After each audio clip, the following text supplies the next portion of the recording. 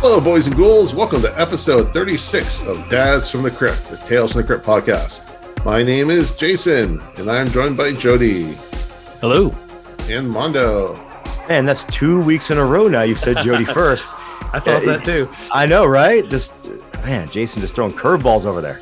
Moving up in the ranks. Right. And we don't have a guest tonight. We're taking a little break off. We've had some amazing guests the last couple of weeks, but we want to take things back to the original, go back to basics a little bit, have the bring the band back a little bit.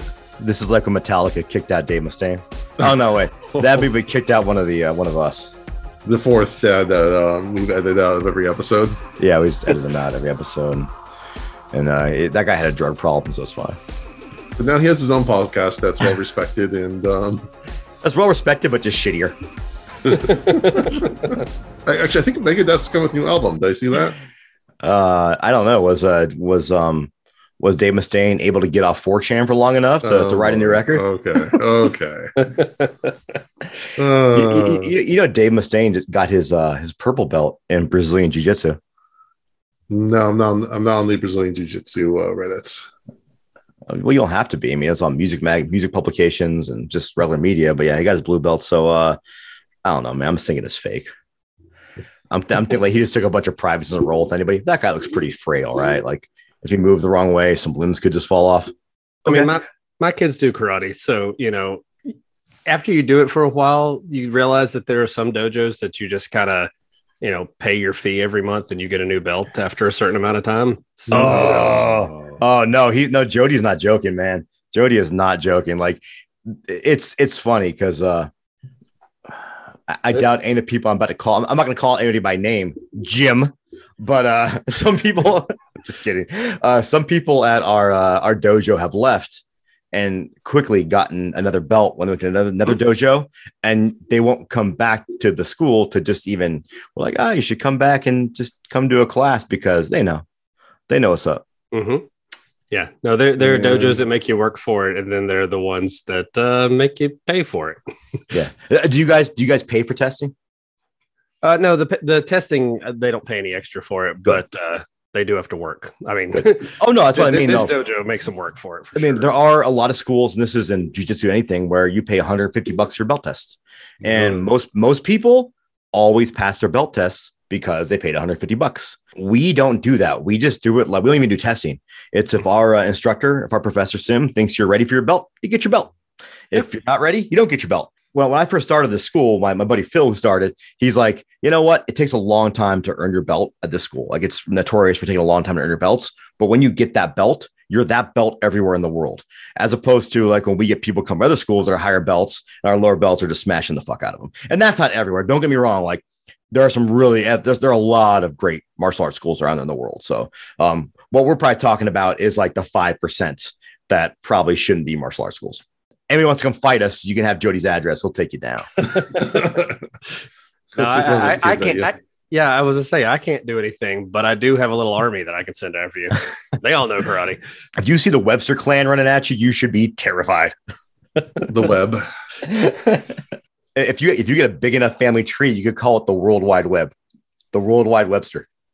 Yeah. Okay, we're going somewhere with that. Okay, never mind. All right. Before we get rocking, we've got some announcements, a little business to talk about.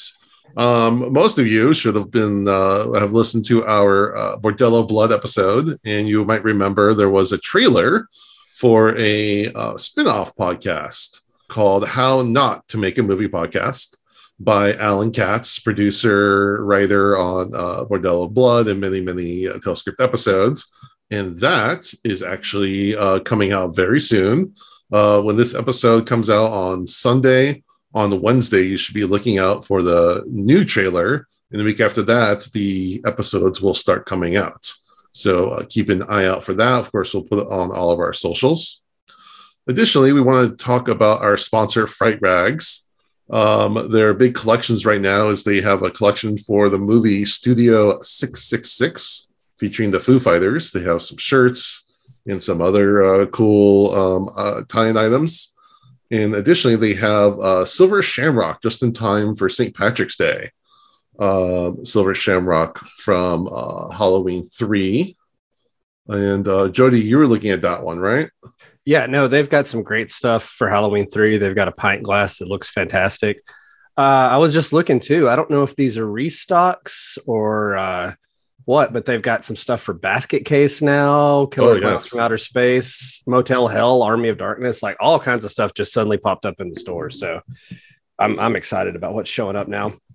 I'm going to order one of those. They had that cool looking tie-dye Silver Shamrock collectible shirt. I'm definitely going to order that. And Jason, if I do order that shirt, is there something I should type in at the end to make sure I get 10% off? Well, yes, there is a coupon code CRYPT10, CRYPT10. CRYPT10. Can we try that one more? Can you spell that one more time? But it's, you know what? It's daily savings time. I'm a little slurry tonight. Yeah, this is the worst day of the year. CRYPT10, CRYPT10. Jason is slurry. He is a mix of cornstarch and water. Mm-hmm. He will thicken your soups. All right, moving on. Tonight, we will be discussing Tales from the Crypt episode Morning Mess, which premiered on July 31st, 1991. Jody, give us a plot synopsis. All right. We open on the Crypt Keeper as a chef, continuing these awesome costumes this season. And then we're introduced to a homeless man named Robert, who's digging through the trash. He sees a paper with the headline, "Homeless Killings Baffle Police."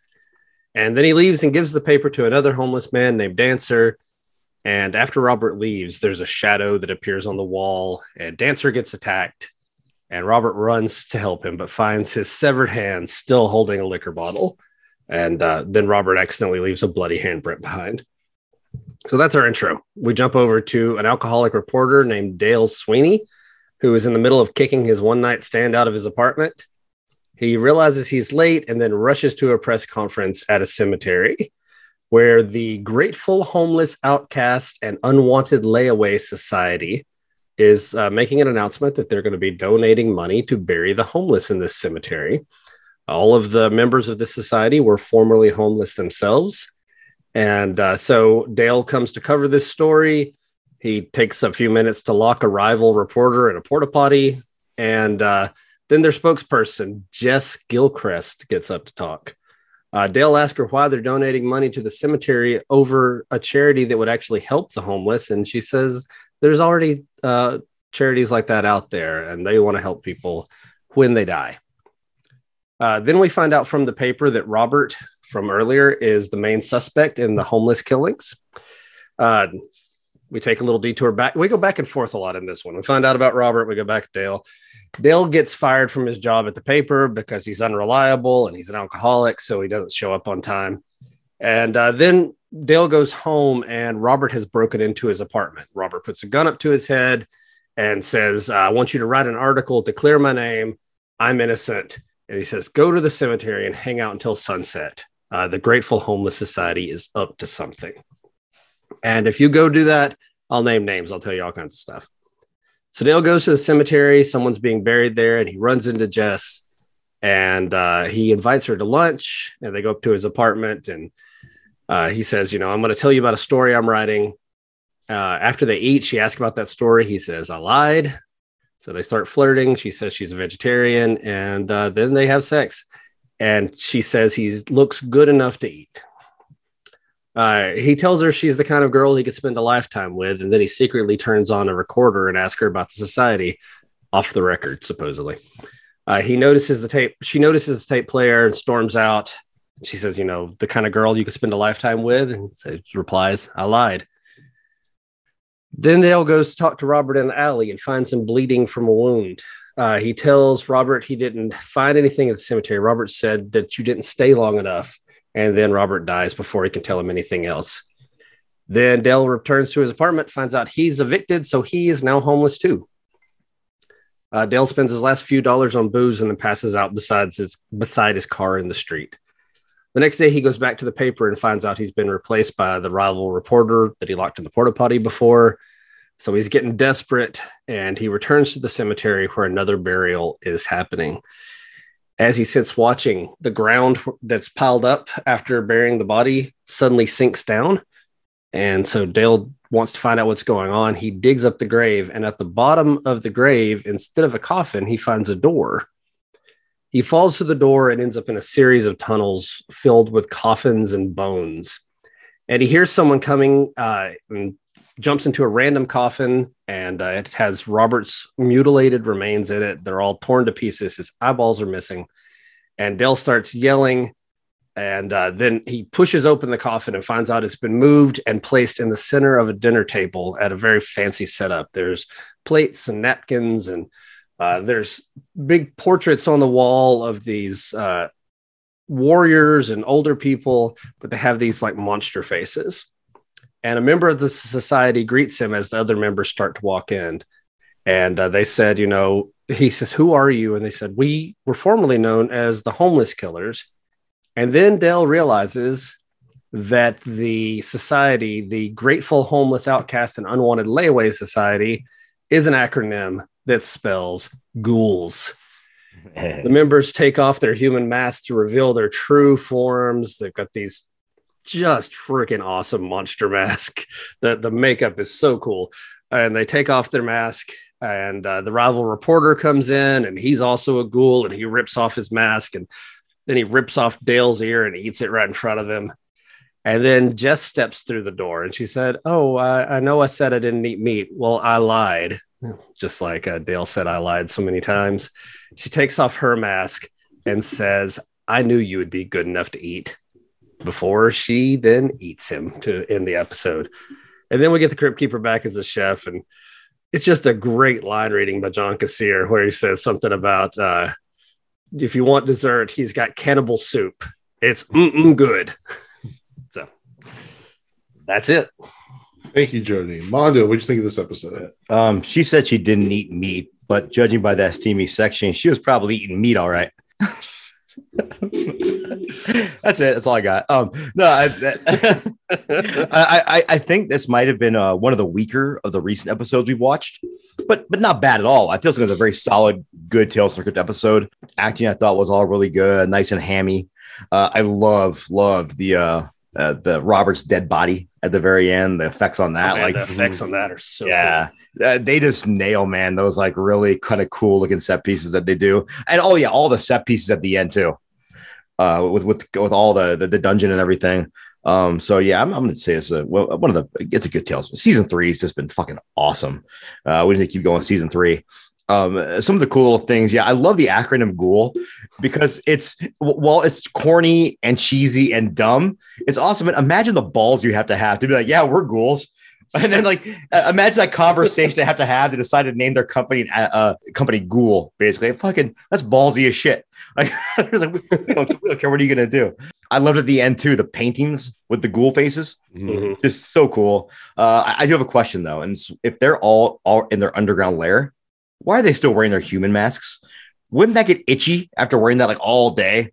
I feel like that'd be annoying and itchy. Maybe the ghouls like the itch. Yeah. They're just dramatic. They want the big reveal. They're like, if somebody falls down here, we got to be ready for the reveal. Well, they kind of expect him because they kind of knew what was happening the whole time. And also the one kind of I did love actually the cinematic shot where he's taking a leak and the lightning hits and you can see Robert in the background looking all creepy in the bathroom. But also, if you just want to talk to a reporter, you can just knock on his door, like hiding in the bathroom with a gun. You didn't have to do that. If you just said, "Hey, dude, I got a story." Doesn't matter what it's about. It could be about a fucking a hamster on an obstacle course. They're gonna want to hear it. Doesn't matter what it is. So I always think that's a funny trope they use in a lot of shows. Like, dude, like you didn't have to point a gun at me. Just tell me the story and I'll talk about it. Right. I have to break into my apartment and scare the shit out of me. Right. Play a gun in my The only face. ways to get a reporter to listen to you is to threaten them. Like they don't want to know the news. Exactly. No, don't do my job for me. And also, what's with this weird thing that you think if you're a reporter for a prestigious newspaper, you should be at least, I'm not going to say you're going to be rich, but I think you should be solid middle class. I don't know. I mean, just don't know. We're talking 1990, so the newspapers were still doing okay then, right? Like in 2020, 2022, maybe the reporters struggling a little bit more. Oh, yeah. But in 1992, minimum wage could fucking buy you a house. It seemed like he had like the same apartment that the guy had from Easel Kill Ya, the struggling artist apartment. Yeah. That big open floor plan. There's recently an article where they're asking senior citizens, they're showing them pictures of homes and saying, how much do you think this home is worth? If you want to be really sad, go ahead and watch that video. They showed a picture of like a nice big kind of like maybe a colonial home, and the woman was like, I don't know, it's pretty pricey, $35,000. Oh, the pain. All right, Jody, what do you think? I'm not done yet. Oh, sorry. No, I'm just kidding. I'm just kidding. I'm just kidding. Not done. Moving things along. No, I did enjoy this episode. It's not as good as some of like the highlight episodes, but it's fun. There's fun moments in it. Like Mondo was saying, the ballsiness to actually name your group Ghouls as an acronym.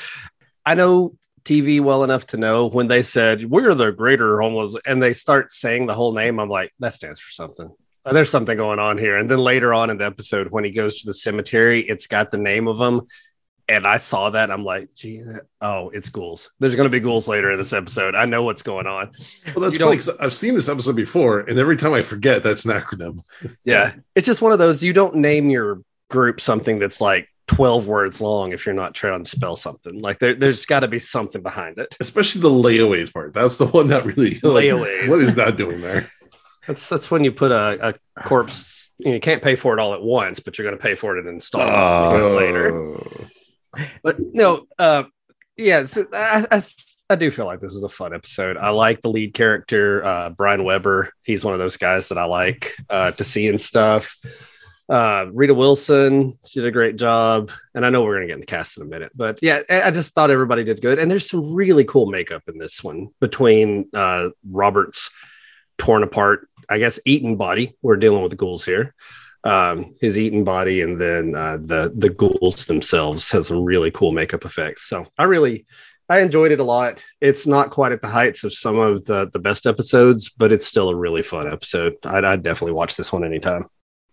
Steven Weber was also in Wings. Yes, he was in Wings. Okay. You know what I did? I said Brian those, Weber instead of Steven Weber because I think his character's name was Brian in Wings. Yeah, I think so too.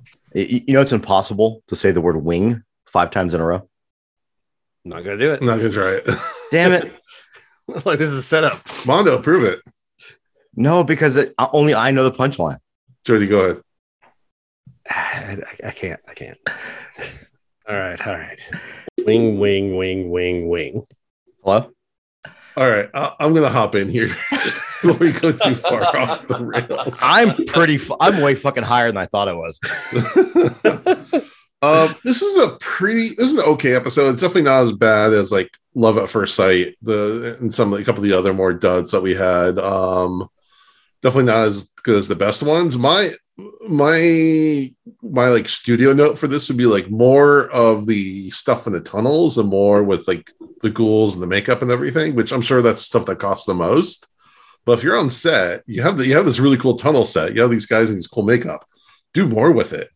Like have them like escape, like save the reveal of the Rita Wilson character for like another couple minutes, and then have him like escape and run up to her and like, oh, save me, save me, save me, or something like that, and then have the reveal. Like you could have cut out him getting fired, or him like becoming like a homeless, getting evicted. You could cut out a couple minutes from that. Just give us a little bit more in the tunnels, and that would have, I think, gone a really long way. They should just straight thrown Ratma in there too. Like just get Ratma. Yeah, get Ratma. Yeah, I wonder if they were going for the like Tales from the Crypt comic thing where they have like the last panel is where the thing happens and they show the cool stuff. And so maybe he was shooting for that of like, aha, we have the big reveal in the last like minute. But that's the coolest part of the whole thing. Like I agree. I want more of it. Yeah, that's cool. And that's kind of a praise because they gave us something we want more. That's always a good thing. But I think it would have made the episode overall better to tighten up. Real fast. Imagine how much better Steven Weber would have been than Dennis Miller in Bordello of Blood. Oh my god! Because if you think about it, they almost play a very similar character. Yeah, as in being the reporter trying to figure out the underground society, even including falling into the casket. I mean, and Steven Weber is great as showing vulnerability, where Dennis Weber like doesn't. He's just like, I'm the man no matter what. Like Steven Weber, let's talk about him. He was the Jack Torrance in the TV version of The Shining, and I think that's a fantastic adaptation. It is highly underrated. Like, I mean, it definitely shows its television budget, and there's some moments of like some questionable CGI and stuff like that because of that. But as far as his portrayal of Jack Torrance, I prefer it over the movie. I remember seeing that when it came out and like staying up late to watch it. I was like, I think I was in high school at the time, and it was really, really good. I love the Kubrick Shining's great on its own too, but as far as like seeing like a tragedy, almost more of a tragedy. I've honestly, I don't think I've ever seen the miniseries. It's been one of those things that I've been wanting to watch for forever, but just haven't gotten around to it. Yeah, I mean, it shows its age a little bit, but it's definitely worth it. Yeah, if you're a Stephen King fan, like that's the adaptation that follows his story. Nice. Like the Kubrick adaptation, I feel like is its own thing. But as far as a straight up, like here is trying to communicate what Stephen King wanted, the miniseries does a better job. Gotcha. What was I also going to say? Seeing Rita Wilson in that ghoul makeup was really fun. I wanted way more of that. She also had that cool part too. I don't know if you noticed when they were having coitus, when she was like biting him, like kind of more than just a playful nibble there on the shoulder. Yeah, that's fun. She was fun in this. I'm glad it wasn't vampires because they've done that so much. Yeah. And I know on the comic they make kind of fun of that a little bit. We'll get to that in a second. Oh, dude, they're basically chuds when you think about it. Yeah, they're almost chuds. Yeah. So it was cool to have a ghoul. I really like that. Again, I wanted more. This is kind of like almost like an inverse of the Texas Chainsaw Massacre, where you had like these like very rural people who are feasting on other people, and here we have like the upper elite feasting on people. Like I don't know, I feel like there was some weird, interesting mirroring, and there was like kind of a dinner scene. At least that I kind of got vibes right there. It doesn't really go very far with it. Yeah. It'd be kind of cool just to because again, it's obviously that these ghouls were a very affluent people in society. Mm-hmm. If they had something where they were allowing the rich to come into their world for a price, or something, that would be kind of a neat little twist. Yeah, the secret society that eats people reminded me of. Did y'all ever watch any of the Masters of Horror movies? Yes. And interesting tidbit. You have that up there. The guy that did the music for this, Nicholas Pike, did a lot of Masters of Horror episodes. Okay, there are some really good episodes of that series, and one of them is called The Washingtonians. That's a story by Bentley Little, and it's about a secret society that basically worships George Washington, and George Washington was a cannibal, and they are cannibals now because of George Washington. It's a cool story. Bentley Little's a weird author, and I love his stuff, but it's a fun episode. So yeah, when I saw the like fancy room and they're getting ready to eat somebody, and I'm like, oh yeah.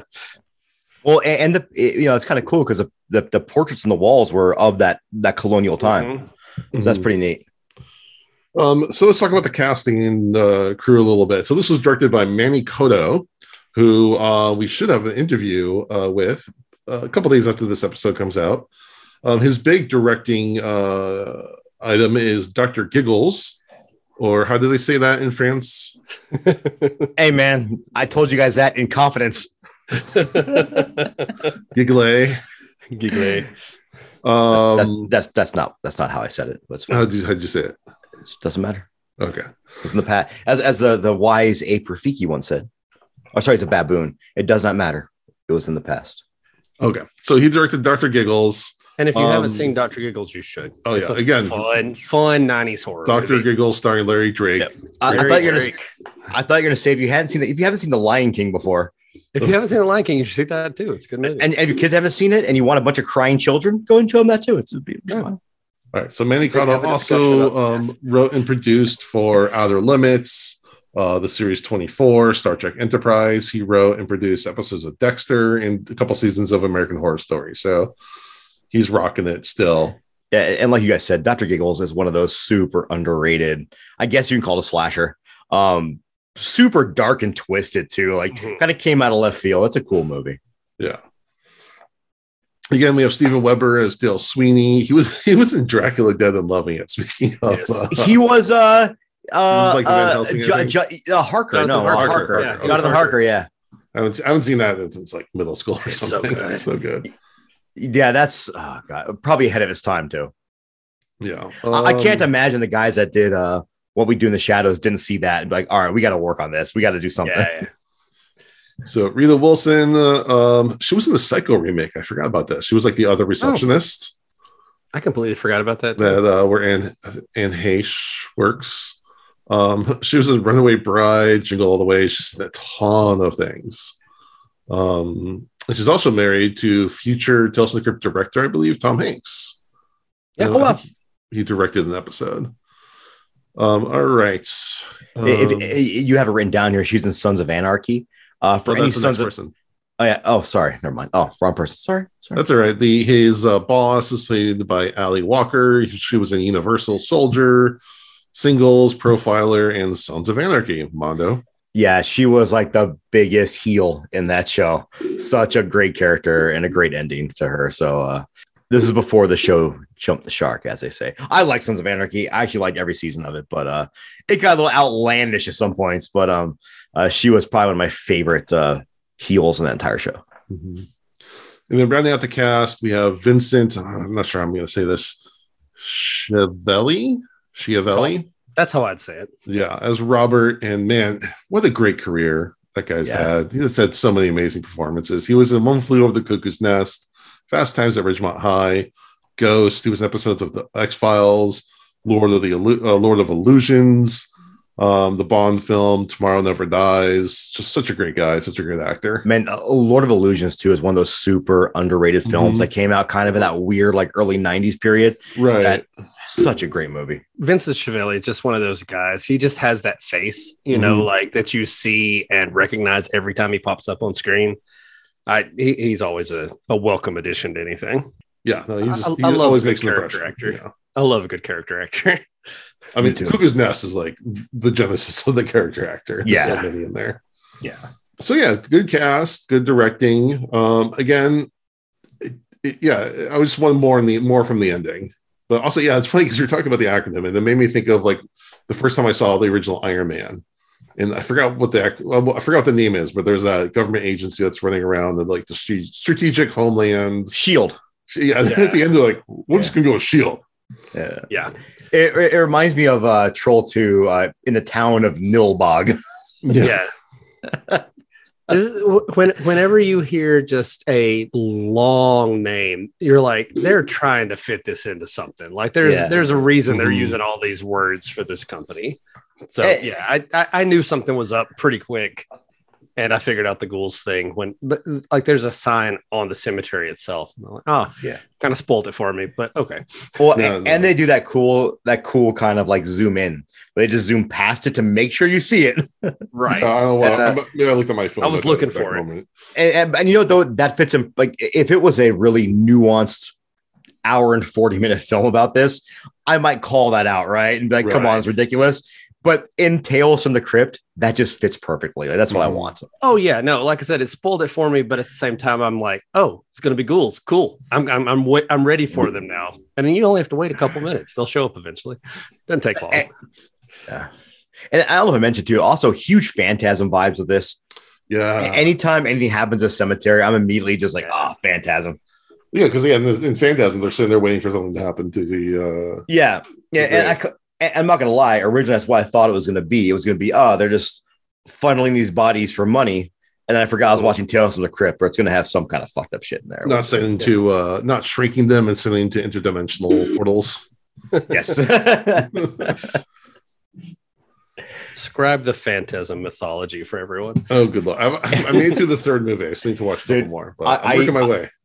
One of the first ones is and maybe we can talk about it a little later, the save horror brackets. It was against Nightmare on Elm Street, and I already knew it wasn't going to win, but it hurt my soul to vote against Phantasm. I love Phantasm. I actually love the entire series. I do 100. If someone tells me that any of them suck, I'm just like, yep, you're right. They definitely, some of them do, but I still kind of, in my heart of hearts, so I still love them. But that's also, also kind of what I love about horror is that we all have just such very different opinions. But it's all for a love of the genre. And I'm gonna do a little PSA for the people out there, and this is all based around the new Texas Chainsaw Massacre. If someone likes something and you don't like it, it's cool to disagree. Don't call someone a fucking idiot for liking something you don't like, and vice versa. If you like something, someone else doesn't like it. Hey man, different strokes for different folks. That's the only time I get upset is when people fucking call people names or call them stupid for their opinions.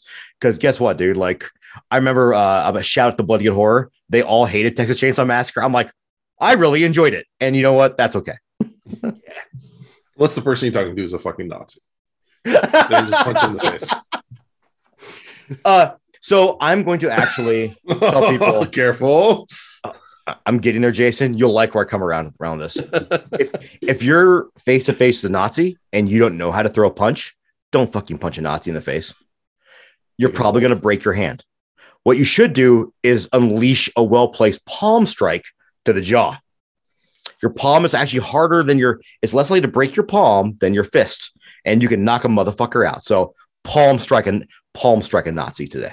And that's our new segment here at Deaths to the Crypt: how to hurt Nazis. Or go to your local karate school and learn how to kick a Nazi. There you go. Or you can come to jiu-jitsu school, learn how to choke a Nazi. Choke a Nazi. Don't break your hand. That's our next T-shirt. It's gonna be choke a Nazi. Choke a Nazi. All right, Jody. Let's do a comic comparison. But only if they're not into it, because you don't want to. Yeah. All right. On that note, let's talk about the comic here. It came from Tales from the Crypt number 38, which was the October-November 1953 issue. Written again by the big guys, Bill Gaines and Al Feldstein. Artwork by Graham Ingalls. So the same basic story, once again. It starts with a man digging up a grave to try to expose the Grateful Hobos Society. 1950s, you could call the homeless hobos and bums, which they do through the entire episode. Derelicts, all kinds of not so nice names for folks that don't have houses. And so he's digging it up to try to expose them. There's a flashback to a press conference where they announce the Grateful Hobos, Outcast, and Unwanted Layaway Society. So there's a reason why Layaway has appeared to bury the homeless. In the show, he asked, why would you, give money for homeless funerals instead of helping them?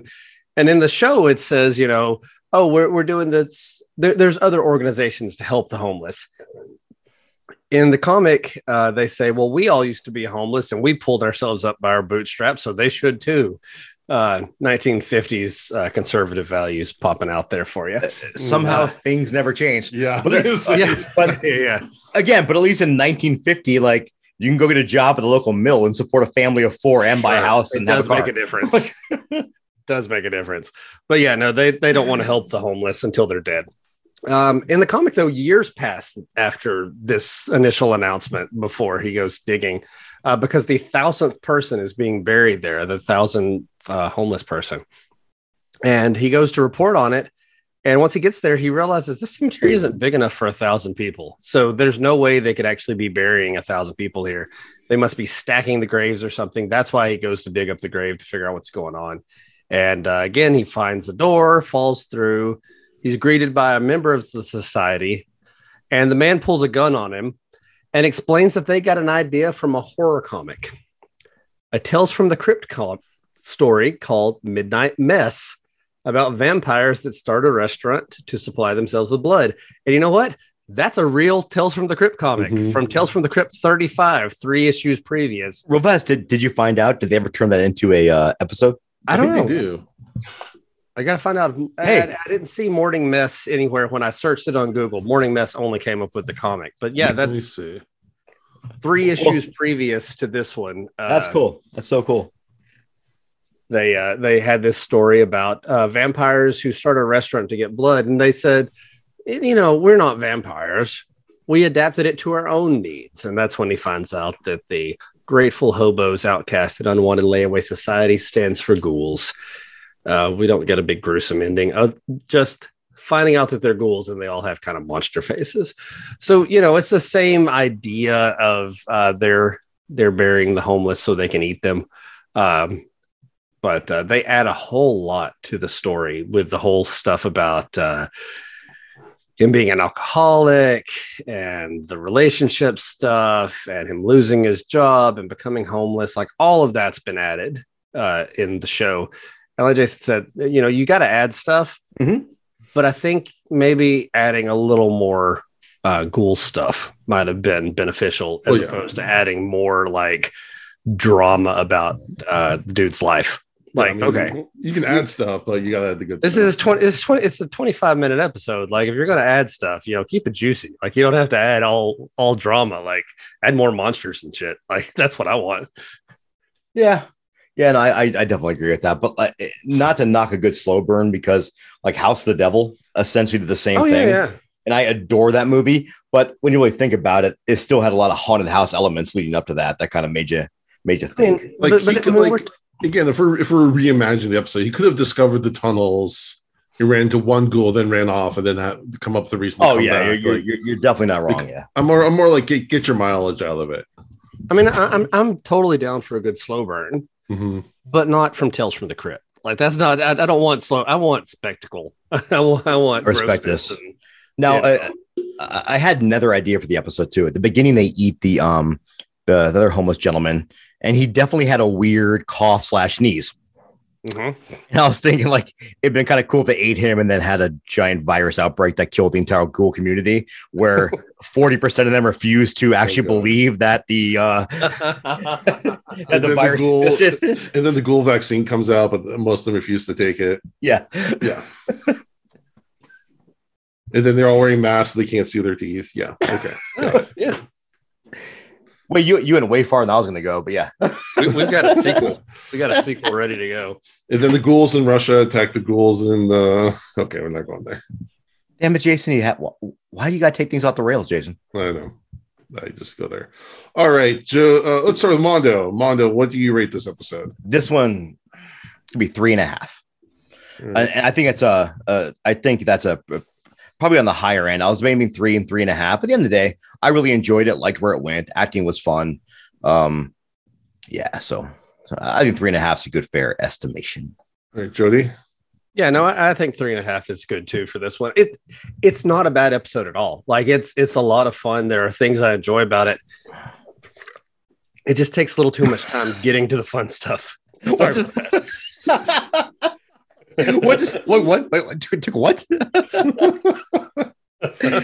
Well, so I think a funny thing is, like, sometimes it's kind of funny because in society we see a movie rated 3 stars. We're like, no, that's above average. That might be a really great movie. I mean, 3.5 is 7 out of 10. Like, that's it's awesome. Good rating. It's better than 4 out of 7 or 5 out of 7. No, I use Letterboxd a lot, and my 3-star rating is good. Like if I put 3, it's still a good movie.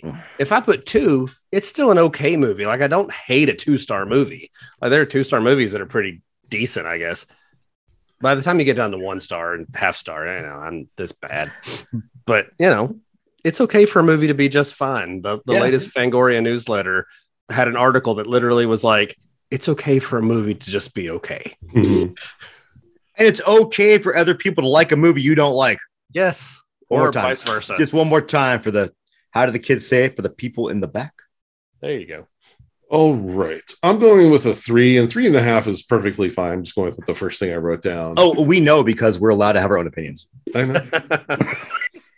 But yeah, it's an episode where I was left wanting more, and that's a good thing. I don't know what Mondo's laughing at this point. You always want to leave people wanting more. That's just the basis of everything in life. All right. I got nothing to go over with that. Okay, so I'll go with the 3. Let's move on. Mondo, give us your song of the day. There is a band from California, not your neck of the woods, Jason. They're from Northern California, made up of 4 members. The members go by the names Cremator, Fermenter, Digester, and Dissector. The band is called Ghoul. What's really fun about I'm really digging with this. Does it stand for anything? No, but they're kind of a cool band, and they do more of a. You can probably say they're death metal, maybe more thrash metal as far as the music goes. Maybe even grindcore if you want to go that way. They kind of do a lot of different things in their music, but their music is all kind of horror stories, very horror influenced. The 2 main members are the 2 guys from the band Impaled/Exhumed, Ross Sewage, who, by the way, on Twitter, he's like the nicest guy in the world, and he has a secondary account just to show all the cool action figures he buys. Like when he goes on tour, he goes around and he plays music, and he goes to try to find thrift stores to find old G.I. Joe, Ninja Turtle, Transformers, whatever action figures. Nice. And he's a horror fan too. Shout out to Ross. I'm gonna tag him in this because Ross is a really good dude that kind of takes like that death metal idea of like, oh, if you're like death metal, you have to be this brawny piece of shit. That he's just a real like laid back guy, and even jokes about how much he shows his feminine side on Twitter because he's just. And Sean McGrath too, also a fun guy on Twitter. The band Impaled is definitely more gore grind. But anyhow, Ghoul's a fun band, horror aesthetics, and a story throughout all their records. So what we're going to do today, we're going to do a record, I think it fits, off the album Dungeon Bastards, which was the last record they did in 2016. And we will go with the song Shred the Dead. There we go. There it is. I mean, we saw Robert at the end. Robert was definitely shredded. So. That was my thought right there. And seriously, everyone should go follow Ross Sewage on Twitter.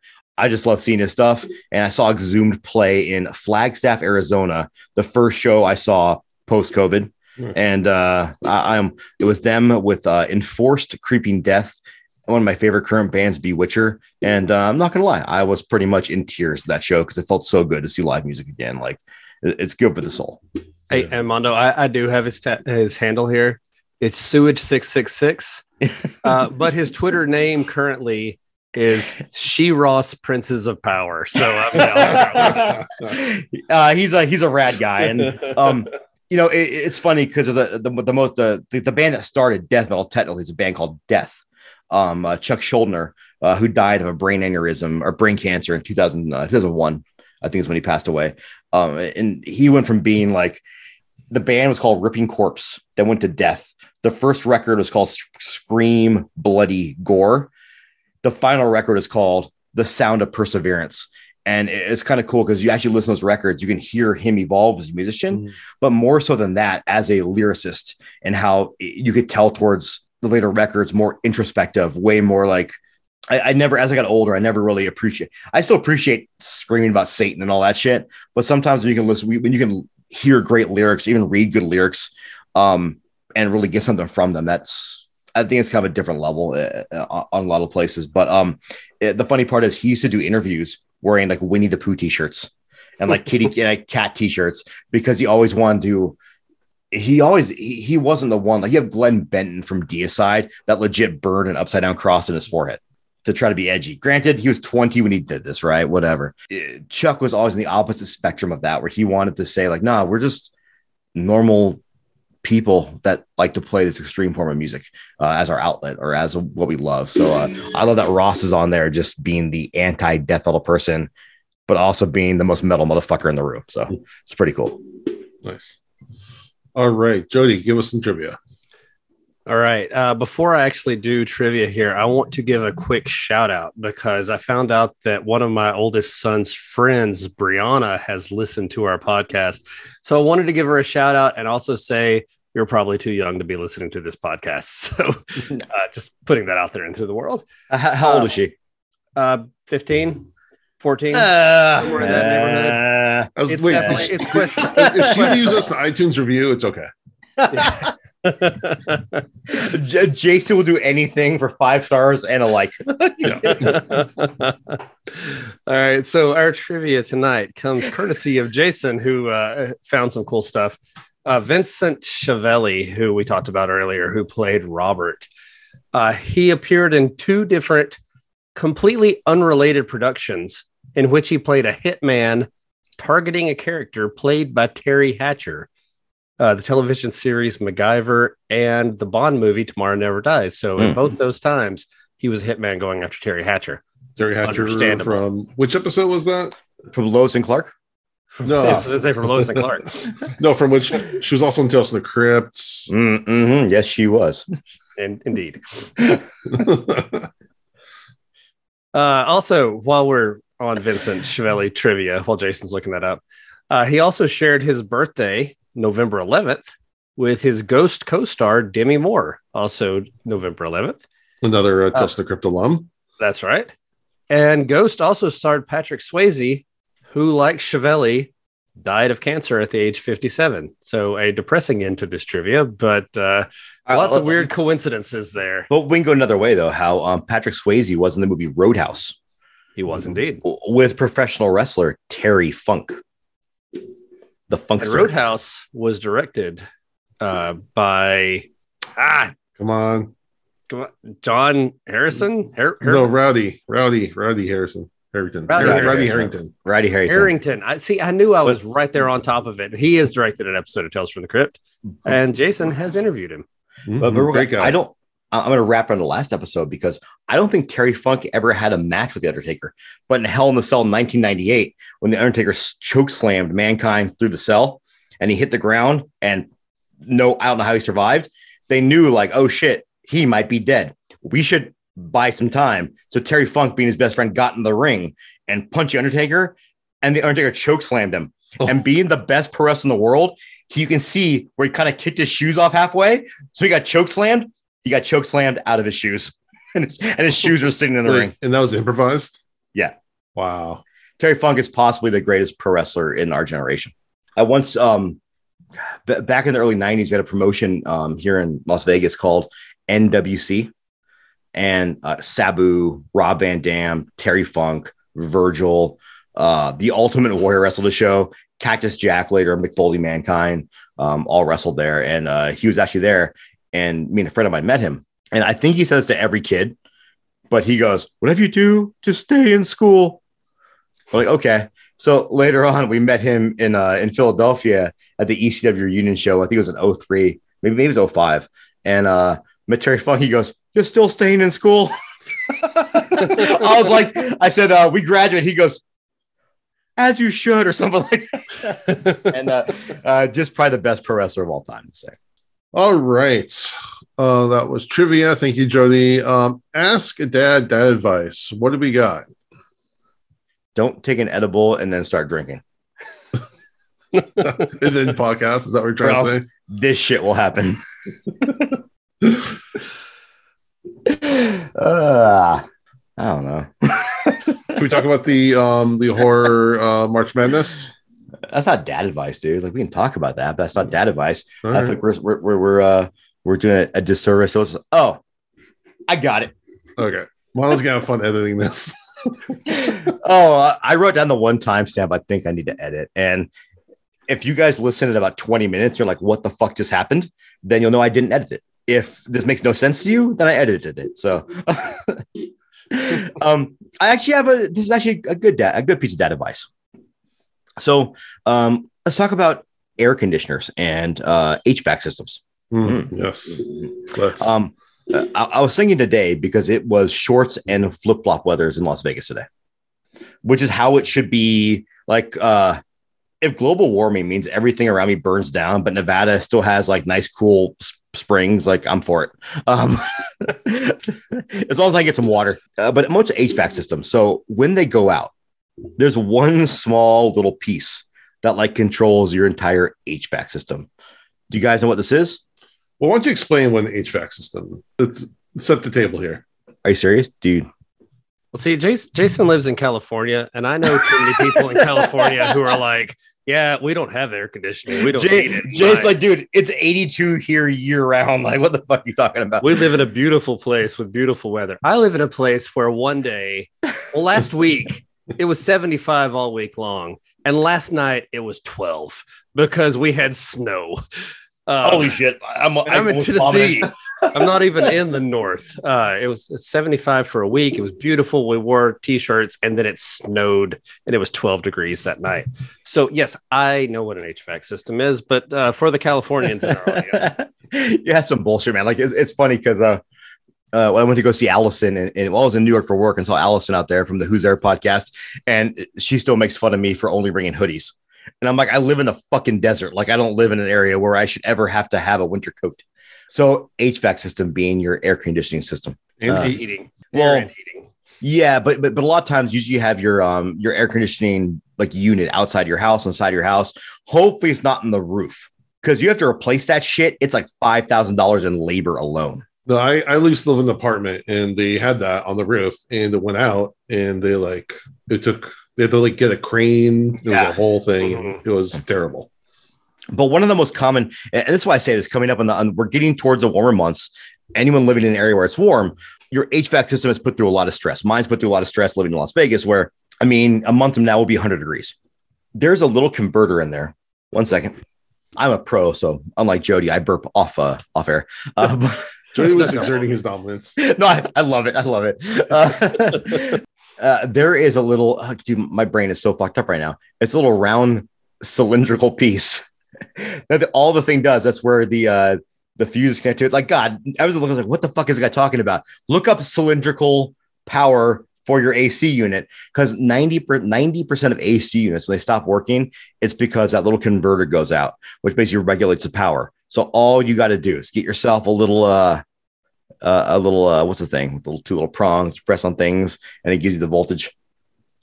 A meter? It's a meter, but it's got a specific name to it. What the fuck is happening tonight? I would call it a micrometer. It's not that, dude. Like, just fucking go to your hardware store and say, I need something that measures voltage. It costs like $20. You go and you press it at both ends. If you're under a certain amount, it's that little converter piece. But the reason I say this is, as a guy who's working on his own AC now, thankfully to people in my gym who know AC work, 90% of air conditioning units, when they go out, it's a $12 piece to replace. Mm-hmm. Anyone with a screwdriver and a sober mindset can replace. I say sober because you got to fucking turn those fuses off, because you will shock the shit out of yourself if you don't. But it just going to the hotter months, man. Just like if your AC goes out, go buy a meter thingy, whatever it's called, that tests the voltage of things, and test a little round cylindrical capacitor at your AC. And just Google this. It'll make more sense. And you can fix your AC, though, usually for like $12, $13, as opposed to calling someone out and having them charge you $300-$400 for something you could have done yourself. Yeah, my sister-in-law lives out in Phoenix, and they have there's a 2-story house, one like with the one main level, and then the one that's like below level. And they have 2 AC units. Oh yeah, two completely. We separate. have 2. It blows my mind. No, we have 2. We have one for upstairs, one for downstairs. Yeah, it's because to have the size of one you would need to cool that large of a house by itself would be just dumb. Because it made no sense out in the desert. It just mentally makes me think, like, are humans meant to live in a place where you need 2 AC units to survive? I mean, they're fossils here, right? So maybe, I don't know. Human fossils. I mean, you could probably live without AC. It wouldn't be comfortable. Yeah. I'd be miserable without AC. The problem is people in Las Vegas fucking, like, we have tourists die every year because they come in June, 110 degrees outside, and they think, I'm going to do all day. Instead of drinking water, I'm going to drink beer and vodka. Yeah. And they dehydrate and they die, and they deserve it, because your body will tell you that you need water. Like, when you feel some cramping or like you feel weird, your body's like, dude, we need some water. Yeah. And if you don't listen to it, you die. Good. You can go to fucking Ghouls and get eaten. Like, we usually go there for like Thanksgiving or during the winter months, and it's fine. But I think last year there was an event that we decided to go out for, and we went in August. last year, and yeah, just I wasn't drinking or anything. I could just feel the moisture from my body just being like soaked out from the air. It was it's dry in Las Vegas. Yeah. Like you will Dude. have the air like evaporate the liquid out of your body if you're not prepared. Be prepared. Drink your water. It's all right. Realistically, in the summertime, I drink probably a gallon to a gallon and a half of water a day, and that's just from driving to and from work. And then if I train, probably up to 3 gallons a day. Just your body will literally drop that much water. See, I don't have to drink that much water where I live because our air is swamp hot, which it's thick and wet all the time. So yeah, we just absorb water through our skin like we're like fish people out here. Just part of living in the South. Jason started laughing at thick and wet, and I couldn't let it go. Yep, I knew as I said it. Well, that's how we get the term swamp ass. Is well, and like, to be fair too, it's, you know, out here, yeah, it's dry. One of the nice things, I've been to Florida in the summertime, and it's you fucking take a shower and walk outside your hotel room, and you're just drenched in sweat again. Yep. So I kind of don't hate the dry heat. Like I've been here for 30 years. I have no plans on leaving. So let's put it that way. Yeah. But you know, you were talking about fixing your air conditioner. If you can do basic home maintenance, like you know how to deal with electricity, you know how to turn off your breaker box and use a screwdriver and a wrench and a wire cutter, things like that. And you have YouTube, you can fix a lot of stuff at your house. Yeah, like I agree. Just learn some basic skills, wire stripping, screws, you know, stuff like that, and get on YouTube. I don't pay for stuff if I can help it, because I will always try to fix it myself if I can. I don't mess with plumbing because I've had some bad experiences with plumbing. Plumbing's a whole different issue. But if it's electrical, yeah, you know, and you feel like you have some basic skills, I think you can do a lot more than you think you can. I agree. I pay for a lot of stuff because I'm like, fuck, it's gonna take 4 hours. I'll pay someone to do it. But for most things, like I fixed my washing machine, I fixed my dryer, I fixed my dishwasher, all on YouTube, and it cost me, you know, 1/10 of what it would have to get some out here. And also, like, when it comes to the time factor, cool, I can do it myself, or I can sit in my house and wait around in a 6-hour window for someone to show up and do it. So it's 100%. Now yard work, yeah, man, like just give me a company and tell me how much it costs. No, I'll pay someone to mow my lawn. Actually, that's a nice thing about having kids. You can pay your kids to mow your lawn. Do you really pay them, or do you pay them in character? No, we actually do. That's above and beyond. Good. Like we clean the house and things like that. That's one of those like expectations of you're part of the house, you live here, you have to do some chores and things like that. But mowing, I always put that at kind of a different level. And you know, if they mow, they do make a little cash. Well, it's a good way for them to earn a little money, you know. There's the snake factor. There could be snakes. There frequently are snakes, but sometimes you might run across a tiny little turtle, like I did one time when I was mowing, and you get to hold a cool little turtle. So you know, that's cool. I can dig the turtles. We just get what animals now? I have pigeons. I have a duck pond by my house, so I hear goose or geese flying every morning, and then I get hummingbirds. So I don't have any. Oh, I get lizards. My dogs learn where the lizards live and dig up the grass there, and they run away. They try to eat them. So at least once a week, I find a half-eaten lizard in my house. Oh. Yeah, my dog, chasing all the lizards and the squirrels. He hasn't caught anything yet, but it's only we don't have squirrels here. I think it's too hot for squirrels here. Yeah, but I'm cool. I have hummingbird feeders, and I wake up in the morning and watch my hummingbirds eat. And I haven't seen Frank very often lately, so I need to figure that one out. But we were leaving my dog's food in our back porch in like a big, like closed container, and we had raccoons getting into it. Like it was all banged up and scratched up. Yeah, I can't do that. We have coyotes and raccoons and possums that will get into dog food if you leave it outside. It's supposed to be like airtight, so I thought it'd be okay, but apparently not. They can smell. They can smell more than any of us can. I remember going to we were in San Francisco a long time ago, and Kel went to sleep. She was tired. I'm going to take a little walk right by the bay. I'm going to walk on the bay. So I walk over to the trash can, and I can't see at night. Like my night vision is terrible because I'm colorblind. I wear glasses, and I'm going to. I'll clean the car out. So I'm cleaning the car out of the trash, throwing shit in the trash can. And I hear, I look up, and I see his eyes meet mine. and there's 3 big ass, like, I'm just throwing shit in the trash and not paying attention. And there's 3 raccoons like, what the fuck is this guy doing here? Like, does he not respect us? But I was like, I'm going to back away slowly and you guys continue with your meeting. No rabies for you. No. Raccoons look adorable. They're mean as fuck. Yeah, they are. Yes, don't mess with it. More dad advice: don't mess with a raccoon. Yeah, I think because I didn't know they were there, I kind of had that alpha vibe, right? Because like I didn't know they were there. They're like, this fucking guy's serious. He's not afraid of us. Then once I realized, I was like, oh yeah, no, They win. you guys win. Also, shout out to Bob's Burgers and Linda for trying to have the rat date on That's Valentine's exactly Day. what I was just thinking.